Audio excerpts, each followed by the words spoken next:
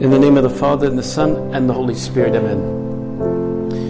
My Lord and my God, I firmly believe that you are here, that you see me, that you hear me. I adore you with profound reverence. I ask your pardon for my sins and the grace to make this time of prayer fruitful. My Immaculate Mother, Saint Joseph, my Father and Lord, my guardian angel, intercede for me.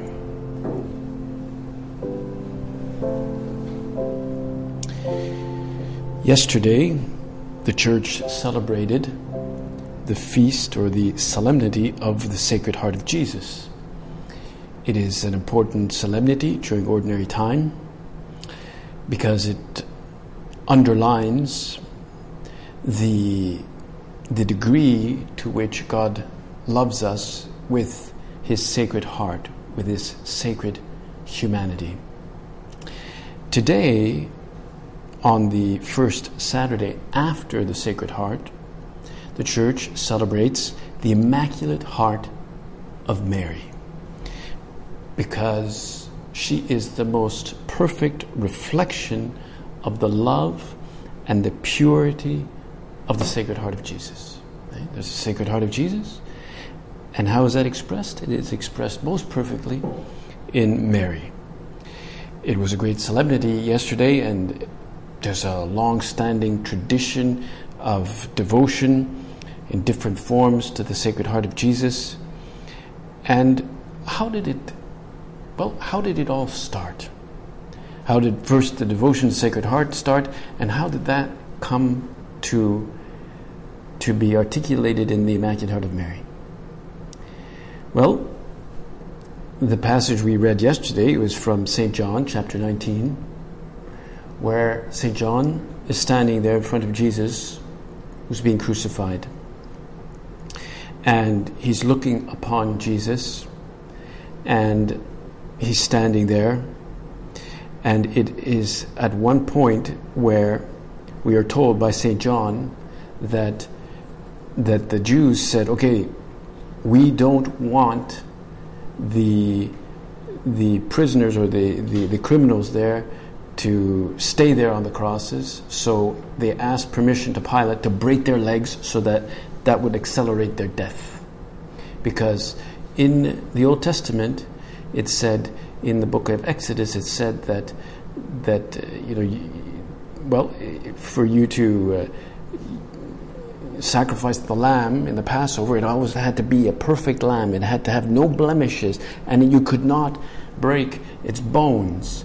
So Jesus here is the new lamb that would be sacrificed for us. So as you know, the soldiers came and they broke the legs of the first criminal, then the second one, and that accelerated their death. And when they came to Jesus, he was already dead. He was already dead. So they didn't break his legs. So in that way, he's like the perfect lamb, right? So that soldier that stood there, and this is what John is observing, he takes his lance, his name was Longinus, and he pierces the side of Jesus. Okay? Pierces it, an act of violence, an act of hostility, maybe just to make sure that he really was dead without breaking the bones. And we are told that, this is what John saw, that out of the side of Christ came gushing out blood and water. And this was not just a trickle. This was not just a little line of water and blood. It was like literally, it was like a powerful vision. And that soldier was just bathed there in this water and this blood. And he fell to his feet and converted right there. He said, truly, this is the Son of God. And John says, I have witnessed to this. They will look upon him whom they have pierced, he said. And he was quoting there from Zechariah, from the Old Testament, one of the prophets. And he says, behold, it is true. I am testifying to the truth of what I just saw. Behold him, they will look upon him whom they have pierced. Okay, he was pierced, water and blood came up, but what does it mean? What are we supposed to take out of this? And as we do our prayer here in front of our Lord in the tabernacle, we ask Him as we pray, Lord, help me to understand this. Because John doesn't explain what it means. He just says, I testify that this happened. And so we are left with simply an image. And very often, if you look at a crucifix, very often you do see a scar or a puncture wound on the side, and you do see water and blood coming out. But in the actual moment, it would have been really dramatic. And what was the meaning of this? Well, the fathers of the church started to think about it, and they said, okay, water and blood flowing out, it evoked for them the Old Testament. That, for example, when Moses struck the rock, right? He struck the famous scene when he was at Meribah. He struck the rock, and water came gushing out. But some of the older translations also say that water and blood also came out. That's what gave life to those people there. So they said, well, this is now the new Moses, who is giving us life through this water and this blood. Others said that, well, that water and that blood coming out is really a symbol of the water being the baptism, which enters us into new life, and the blood, of course, being a symbol of the Eucharist, which is the summit of the new life. It's what nourishes us in the life as Christians. And of course, seeing all this was the Blessed Virgin Mary. And she too would have been able to testify to the truth of what was happening. In fact, the Immaculate Heart of Mary, the Mother of God, she is the one who gave the incarnate Word. She gave Jesus His whole humanity. That blood that came from Him was also the blood of Mary. They were of the same blood. The hands and the feet that were pierced for us, the heart that showed pity on the sick and on the sick crowds. Well, in the same way, Mary is also for each one of us a refuge. She's like a refuge because she sought to follow her divine Son. And that's why perhaps one first lesson we can take from this Feast of the Immaculate Heart of Mary is that we go to the Blessed Virgin Mary, we ask for her intercession whenever we feel weak or when we are tempted, to ask her to help us overcome temptation. And especially the courage to overcome temptation, and the courage to overcome, or to not so much overcome, but get up again if we have fallen. If we become, let's say we become really lazy, right, and we don't get out of bed, or we don't do our chores, or the things we're asked to do, or sometimes we just need, what do we need? Well, sometimes we just need patience. Patience. Mary would have needed patience to endure watching her son there dying on the cross. It was a very difficult moment. The thing was not resolved. There were several hours there. And sometimes we have to be patient with difficult people, with hard work that we have to do, or some pain that you have to endure. And imagine sometimes we have to do something difficult that we don't like to do. Well, turn to Mary. Sometimes it's good if you have an image of her in your room, just to turn to her and just make eye contact with the image, right? And say, Mary, I'm getting really annoyed by so and so. Can you help me now, because I'm going to explode, right? And Mary will go, okay, don't worry about it. Hang in there. You can do it. Come on. Look, I stood by the foot of the cross, okay? So, you can do it too, okay? Come on, hang in there. And in that sense, Mary can be a special protection. All we just have to do is remember that she fortifies us by her intercession. Like streams of grace come our way when we have recourse to her. Recourse means, well, we could say a Hail Mary. We could just look at her. We don't even have to say Hail Mary. Sometimes we just look at her. Or we just look at the cross. When did this devotion start? Well, I mean, it's an ancient devotion, but it was Pope Pius XII who, during the Second World War, put the entire world under the protection of the Blessed Virgin, and he consecrated the entire world to the Immaculate Heart of Mary. I think that was in 1944. And he decreed that the whole church should celebrate this feast. It was later moved, the exact time, but he really wanted the whole world to be under her protection. So, two elements are essential for this devotion. First is Mary's interior life and the beauties of her soul that is shown in the way she had confidence and trust and peace, confidence and trust in God, faith, but also in her Mary's virginal body. That's what we call her, the Immaculate Heart of Mary. And in artwork, traditionally, the Heart of Mary, or Mary, is shown sometimes kind of shown with droopy eyes. She's kind of looking like this. She's like that. And she's got a kind of heart floating right here, surrounded by roses. Some roses are red, some roses are white. It's like alternating. And then it's shining. And then there's a sword going right through the heart. Like, whoa. It's like, and she's going, just got, and sometimes there's like 7 swords, like, it's like, and I heard a story, I don't know, I know the story is true, but, I don't know how true, but I know of a guy who went to the Holy Land, and he went to a church called Our Lady of Sorrows, which is like, I don't know where it is exactly in the Holy Land, but it was like way close to where Mary lived and stuff. And when you go to the Holy Land, you have to be shown around by guides, tour guides, people that explain things to you. Oh, Jesus was here, or the apostles were here, Mary was here, blah, blah, blah, and they explain everything. You can't just get anybody. It has to be somebody who is officially, sort of registered by the State of Israel. So they're not necessarily Christians, but they explain interesting historical stuff.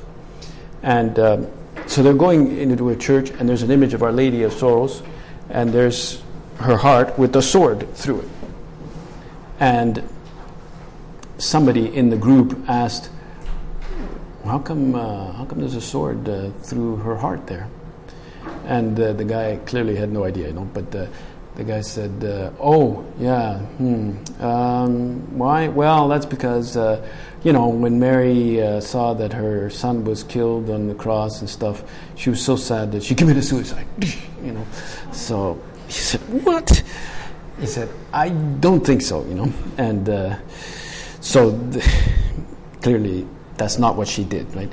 But the image of the sword is meant to represent her sorrow at the different aspects or different moments of her life. Like when she went to Simeon, right? When she presented Jesus into the temple with Joseph, Simeon said he had received a vision from God saying that he would not die until he saw the Savior. And so finally Mary and Joseph bring Jesus as a little baby, and he picks it up and he says, now, speaking to God, now you can let your servant go.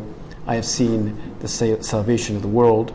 And then he turned to Mary and said, and your heart a sword shall pierce. You see, a sword shall pierce. And Mary's going, okay, well, fine. And so the sword really refers to the sorrows that she had to endure, like the flight into Egypt, when they had to escape, right? Or when they lost Jesus in the temple, right? That was a big, terrible thing for her, to lose her child. She didn't know where he was. That was a deep pain, right? Because she loved him so much, right? Or, of course, naturally, when she saw him on the cross, that was a deep pain. It was like a sword going into her heart. And very, very powerful also is when they placed his body into her arms, right? They're called the lamentation, right? It's the lamentation. So she lamented, and she was full of sorrow. So there's the dead Jesus in her arms. It was like a sword in her heart. And there are 7 of these sorrows, right? And from the scriptures, basically. And so that's what led to that image of these 7 sorrows in her heart. And it's meant to be an image. It's just meant to be a way of reminding us of the degree to which Mary loved her son, but also the degree to which we have to be people who love. That we have to love those around us, but even those who we find difficult. We have to be people, who really know how to love. And to know how to love inevitably means we have some form of pain, some form of sorrow, like a sword in our heart. And St. Augustine, a famous 4th century father of the church, he says that Mary was more blessed in having born Christ in her heart than having conceived him in the flesh. You see? Of course, she conceived him in the flesh, but the way in which she loved him in her heart, and she followed him along and was with him all the time, that was made her very blessed. So for us, as we consider today's feast, the Heart of Mary is not some romanticized religious presentation of Mary, but one where we can experience both deep joy of loving God, loving Jesus, loving Mary, but also that we are ready to be courageously strong and ready to suffer out of love. And there are other passages that tell us about Mary's heart, like when the shepherds adored her newborn son. The Gospel of Luke says she pondered all these things in her heart. Right? All these people from afar came and adored her son, right? And also after the scene in the temple, she pondered these things. She kept these things in her heart. So we too have to keep the love of God in our heart. Remember what our Lord said, "Blessed are the pure of heart, for they shall see God." We shall see God. And so there must be an interior cleanliness in our heart, and that'll strengthen our faith, and it'll strengthen also our vocation. Those 3 things: faith, purity, vocation. If we have strong faith, we'll have purity. And if we have those 2 stable things, the Lord will open to us what He really wants from us. But if we're fragile in our purity, it's going to weaken our faith. We're not going to trust God that much. Right? And therefore, we'll be kind of darkened as to what exactly God wants from us. So we need a pure heart, and we need to have a strong faith. And why is that? Well, this is what St. Paul said. "Do you not know," he said, "that your bodies are temples of the Holy Spirit?" Temples. "Who is in you, whom you have received from God? You are not your own. You were bought at a great price. Therefore, honor God with your bodies." We are temples. Our body is a temple. We can't do whatever we want with our body. Today, people think they can do whatever they want with their body, with their sexuality. But it has been given to us as a treasure and has a lot of value. Like it's like a valuable piece of property, like real estate. Once you buy the real estate, it can create great wealth. Like if you bought a building on Dundas and Yonge, that's high-level real estate, right? Because a lot of people pass by there. But if you bought it in, really, really far somewhere, way, way, way, way north, nobody goes there. So who cares, But even that is still expensive, But we're like high-value property. So we have to protect it, take care. And if you go and buy a building, if you imagine you want to buy a house, and it looks really nice from outside. Oh, I like this house. It's got a nice facade. Yeah, but first you have to check the wiring. You have to check the plumbing. You have to check the floors. Are they good? And all that stuff. Maybe it's looks nice outside, but it's falling apart inside. No, we have to be strong inside, and inside means our heart. Somebody who has a strong heart. And how do we do that? Well, love God, trust Him, and, well, be a soul of prayer. And God is merciful, so we can always start again. I mean, we can always begin again, right?